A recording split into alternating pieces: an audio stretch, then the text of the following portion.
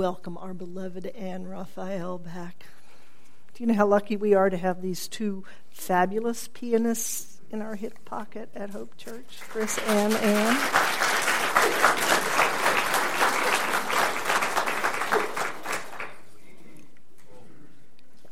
I had a packed meeting in my office Wednesday night. The latest Roots series started. And the class is a small group ministry, a safe space to explore ideas and express opinions. Along the way, we learn about Unitarian Universalism and the history of Hope Church and a bit about ourselves. And I always keep an open flip chart to park any and all questions as they arise, so that we're sure by the end of the series to answer them all the best we can. And to give me a little time to look something up should I not know the answer. Lots of those. And Wednesday, the very first question is one for every single one of us. And I'm going to use it to set the tone for this Sunday before Martin Luther King's birthday. And the question is, why?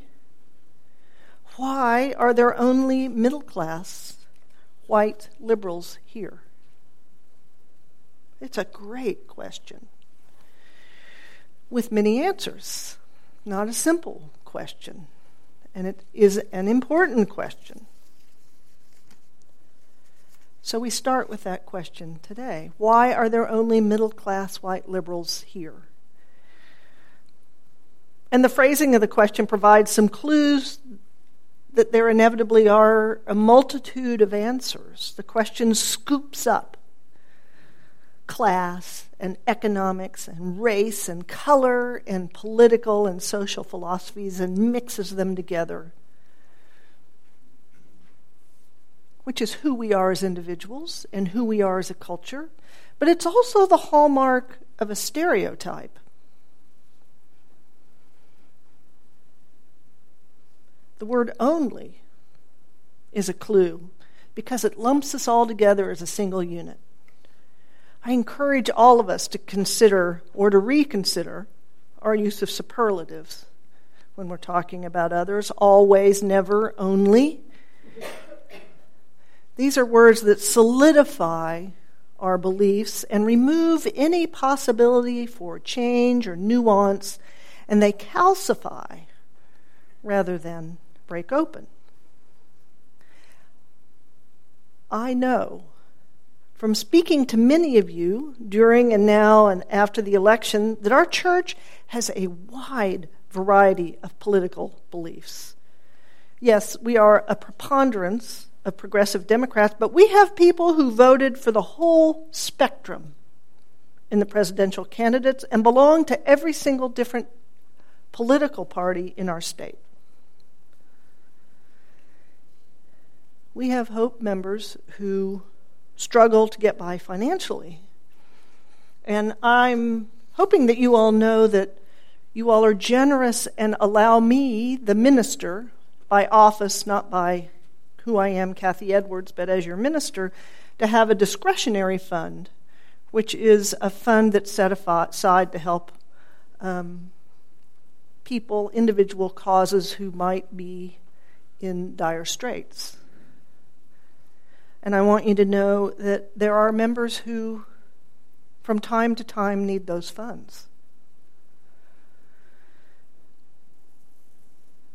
And yet we have many here who are very well off and able to afford luxuries and generously give of their time and resources. It takes all of us here. The thing about class and economic status and political stance and religious beliefs is they're not always visible in someone. But race and skin color are. Indeed, it is possible to look around this room and see mostly white faces.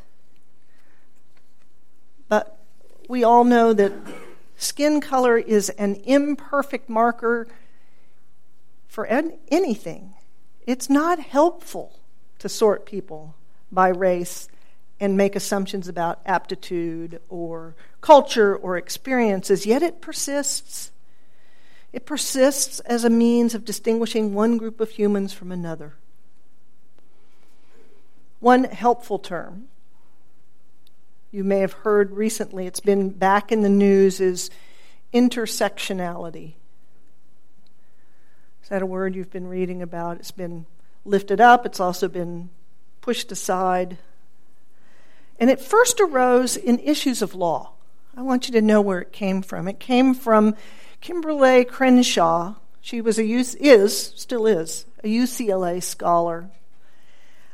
And she coined it decades ago. And the legal case that she cites that is one of the backbones of why she felt like this word was needed was there was a group of black female employees who worked for GM.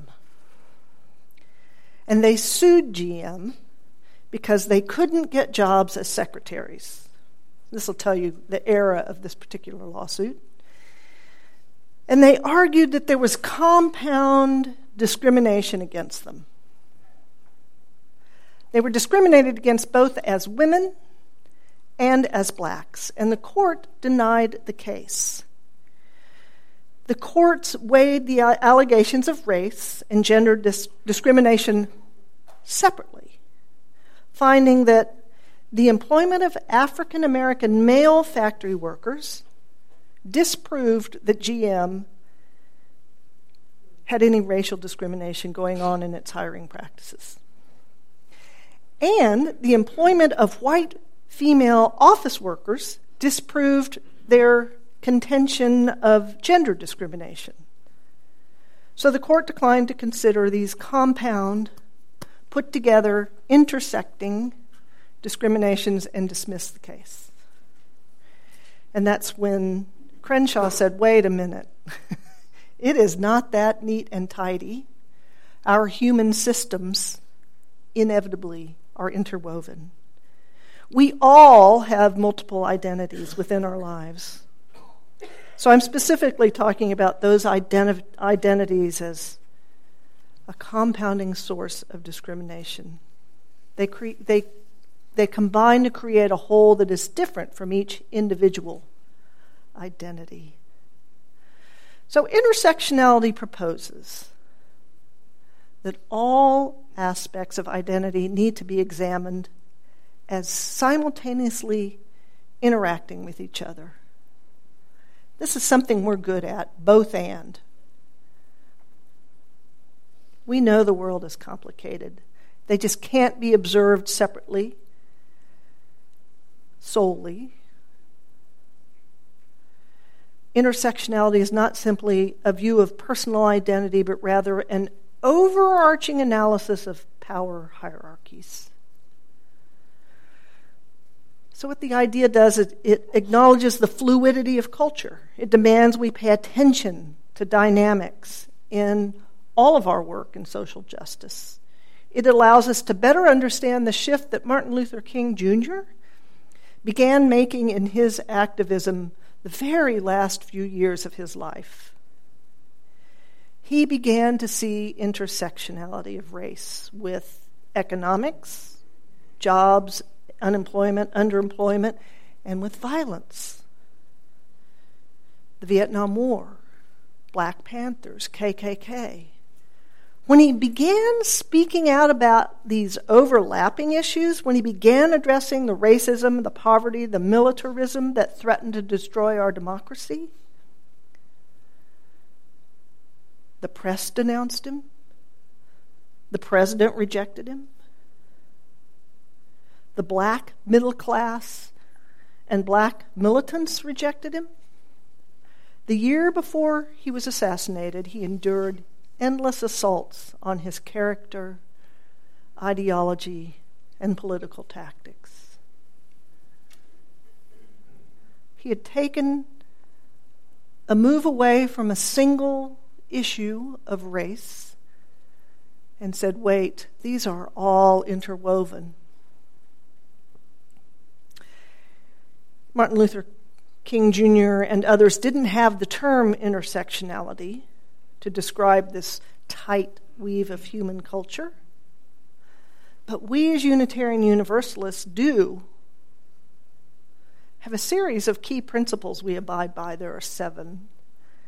They aren't our dogma, they're not our creed, but an understanding of how the world works and how we want to be in the world. And as I reread them, thinking about Martin Luther King and thinking about all the way race is interwoven into all of our other systems, all I could see in these 7 principles was how they actually describe intersectionality. They are a means together of describing how fluid and ever-changing our systems and relations are, and actually how vigilant we have to be in 360 degrees to change anything in our world, to root out harm and hurt and prejudice and rigidity and hate. So the first principle states we acknowledge and will work to uphold the inherent worth and dignity of every person. Well, that just sounds like we're dealing with one person, but already just trying to be helpful and responsible and loving to a single person, as anyone who has any human relations with anyone besides themselves know, you've already stepped into something complicated. How do we value both saints and sinners in our midst? How do we account for, how do we deal with, how do we respond to the intersection of conflicting viewpoints, of actions and needs? We always have to be on the lookout for any actions that degrade any individual, and they come from a million different directions. The second principle clarifies the ideal quality of these intersectionalities. We strive for justice, equity, and compassion. So if things are intersecting and there's not justice, equity, and compassion, there's something deeply wrong. The third principle says we have to find and use tools to change and mature our hearts. We accept one another and encourage spiritual growth in our congregation. The fourth principle says that there are an infinite number of ways to come together and do this work together. And what that requires is a free and responsible search for truth and meaning. And the fifth outlines the best process we know to make choices and decisions, to deal with how everything is interwoven and interconnected. And we ultimately do have to choose to take action day in and day out, moment to moment. We have the right of conscience and the use of the democratic process within our congregation and in society at large. And as Martin Luther King saw then, and many are saying today, right now, when our democratic process is in jeopardy, we must take swift steps to protect it. The sixth principle assures us the scope of our personal and congregational work is large and sweeping. The goal of world community with peace, liberty, and justice for all. And the last and seventh principle restates the intersectionality with clarity. We insist upon respect for the interdependent web of all existence of which we are a part. It names intersectionality as the interdependent web of all existence, the overlap of all human, all inanimate, all animate systems. We are bound together. So why are there only middle-class white liberals here? The truths behind this question come from 360 up and down historically. Let's just talk about religion historically. So Native Americans were not systematically converted to a liberal, progressive Christianity, but to a very conservative set of denominations. And the same is true for African Americans. The forms of Christianity, there are loving, fabulous, wonderful forms of Christianity. This is not a sermon denigrating our own history and all those who consider themselves Christians here, but there is a warping of every single religious tradition. And the forms of Christianity used to subjugate slaves had to include sharp delineations of hierarchy and had to have a punishing vision of God to support the harsh molds of bondage. It's how it works up in heaven and how it's going to work down here.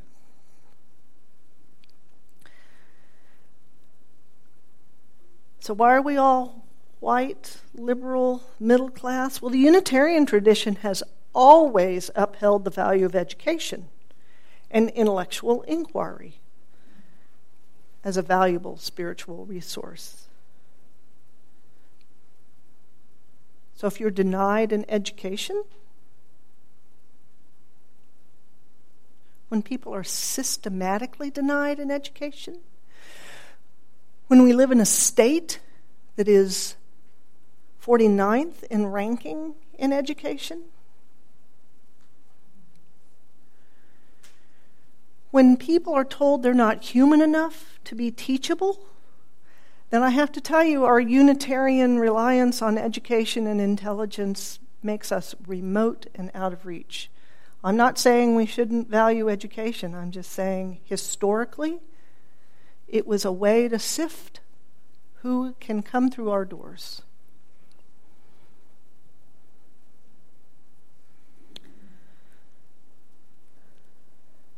And education requires economic resources. Again, that intersectionality. If your family could not or cannot now afford books or transportation or clothing or enough food, these all interfere with learning. So those are some of the historical reasons. There are also geographic threads to our religious tradition that impose themselves on all of us gathered here today. Cultural threads. And we can't unravel all the crisscrossing human systems making up Hope Unitarian Church in the time we have together. But the strength and value of looking for this intersectionality of oppression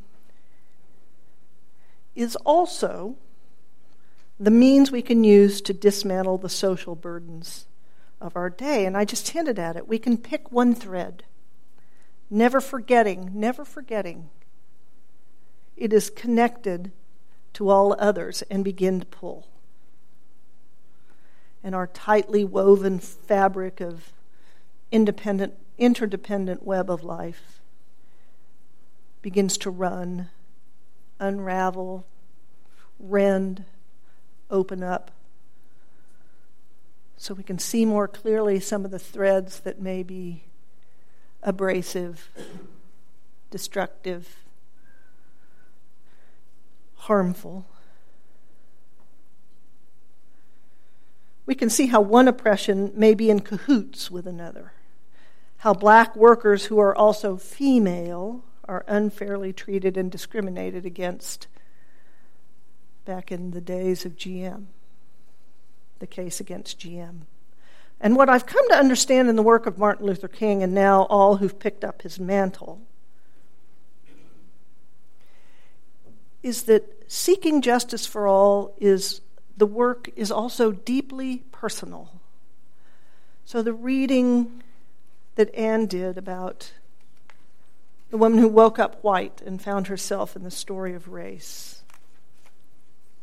It's easy for us to rest on our Unitarian intellectual tools and read deeply and stay attuned to politics, but not always pay attention to the intersecting threads in our own life. Why are there only liberal, middle-class whites here? One answer is simple. we tend to lead American lives. We tend to lead lives in Tulsa where it is easy and entirely possible to stay within a primarily cohesive racial and economic bubble. I've been thinking about this for myself, so I am speaking for myself primarily. But suppose I said tonight, each one of us are going to host in your home a dinner, just tonight. And I want you to call all your closest friends and invite them. Would that dinner look a lot like Hope Church? Mine would. In reality, who I hang out with, the people I have a book club with, the people I raised my children with, the neighborhood I live in is primarily white. And I don't have to give it a lot of thought. And if I called our closest friends, it would look a lot like you all. They're fabulous friends, by the way. Because they're a lot like you. So if we want Hope Church to look any different, we have to do the work to say, okay, what in my life allows me to live in a way that does not bump up against someone who has completely different political views than I do, and I don't want to generalize. I'm sure everyone here has friends of a different color, friends of a different political persuasion. But for me, mine tend to be comfortable with my liberal politics, comfortable with my whiteness. So what I've started thinking about is, okay, all the decisions I make, how would I pull that thread of race and look beyond it? I'll just give you a small example I've been thinking about. I've been looking into, just for my own selfish reasons, I've been looking for a silent Buddhist retreat. I'd like to spend time at a silent Buddhist retreat. Never done that. And in preparing for the sermon, I thought, you know what? Most American Buddhists are white. What's that about? So I've started Googling Black Buddhism. And what if I make an effort to find a retreat that is deliberately interracial? What if I did that? I bought a house before I married Joe. It's where we live now. From my parents' inheritance, and I didn't think about it at the time, so I've changed subjects to another part of my life that is, I swim in this lovely white world because there was a racial segregation covenant when this neighborhood was developed. Oh, trust me, it is still enforced. It's no longer legally there. But now we are on the app called My Neighborhood, or there's an app where everyone who lives in your neighborhood can kind of join in and say, I'm having a package delivered, or this happened, or do you have a good recommendation for someone to clean your gutters, or whatever. But I have to tell you how many times what shows up on that is there is someone suspicious, which is code, someone suspicious in our neighborhood. And it's code for Black or Hispanic. We are lucky we have sidewalks, so that means someone who doesn't belong. So the racial legal covenant that is 100 years old, no longer legally enforceable, is still very well enforced. We swim in a white neighborhood. So what I'm suggesting to all of us is that we have to begin looking at our lives and all the ways without thinking we have a white, liberal middle class. And Janet, I'm really glad that Janet made the announcements the way she did, because I wanted to say we have opportunities for us to begin looking as a congregation at, well, how do we manage to keep as welcoming and loving as we want to be? How do we manage to keep ourselves looking this way? And maybe we provide some opportunities and you have to think differently. Come march with us in the Martin Luther King parade and use it as an opportunity to say just hello, how are you, to someone who looks different than you do. You don't have to get into a deep conversation.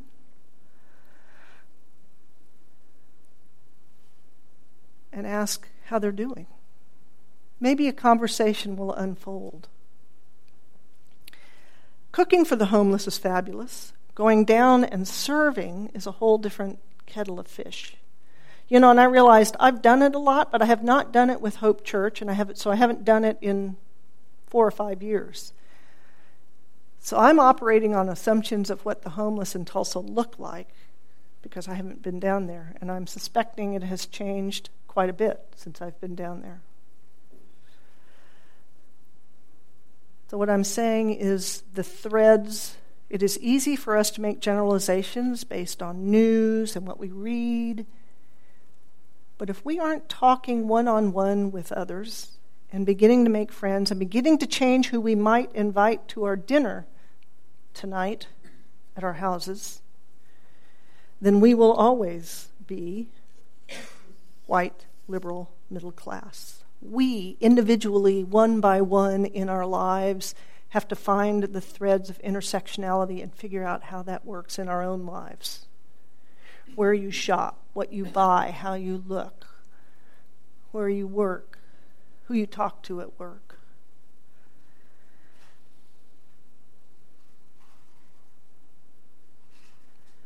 Because only when we have individual connections with people who are different than we are can we begin to understand the bigger interdependent web of life. And that's our task. We have to wake up to our own story, how we participate, our thread, and all the threads next to us. May it be so.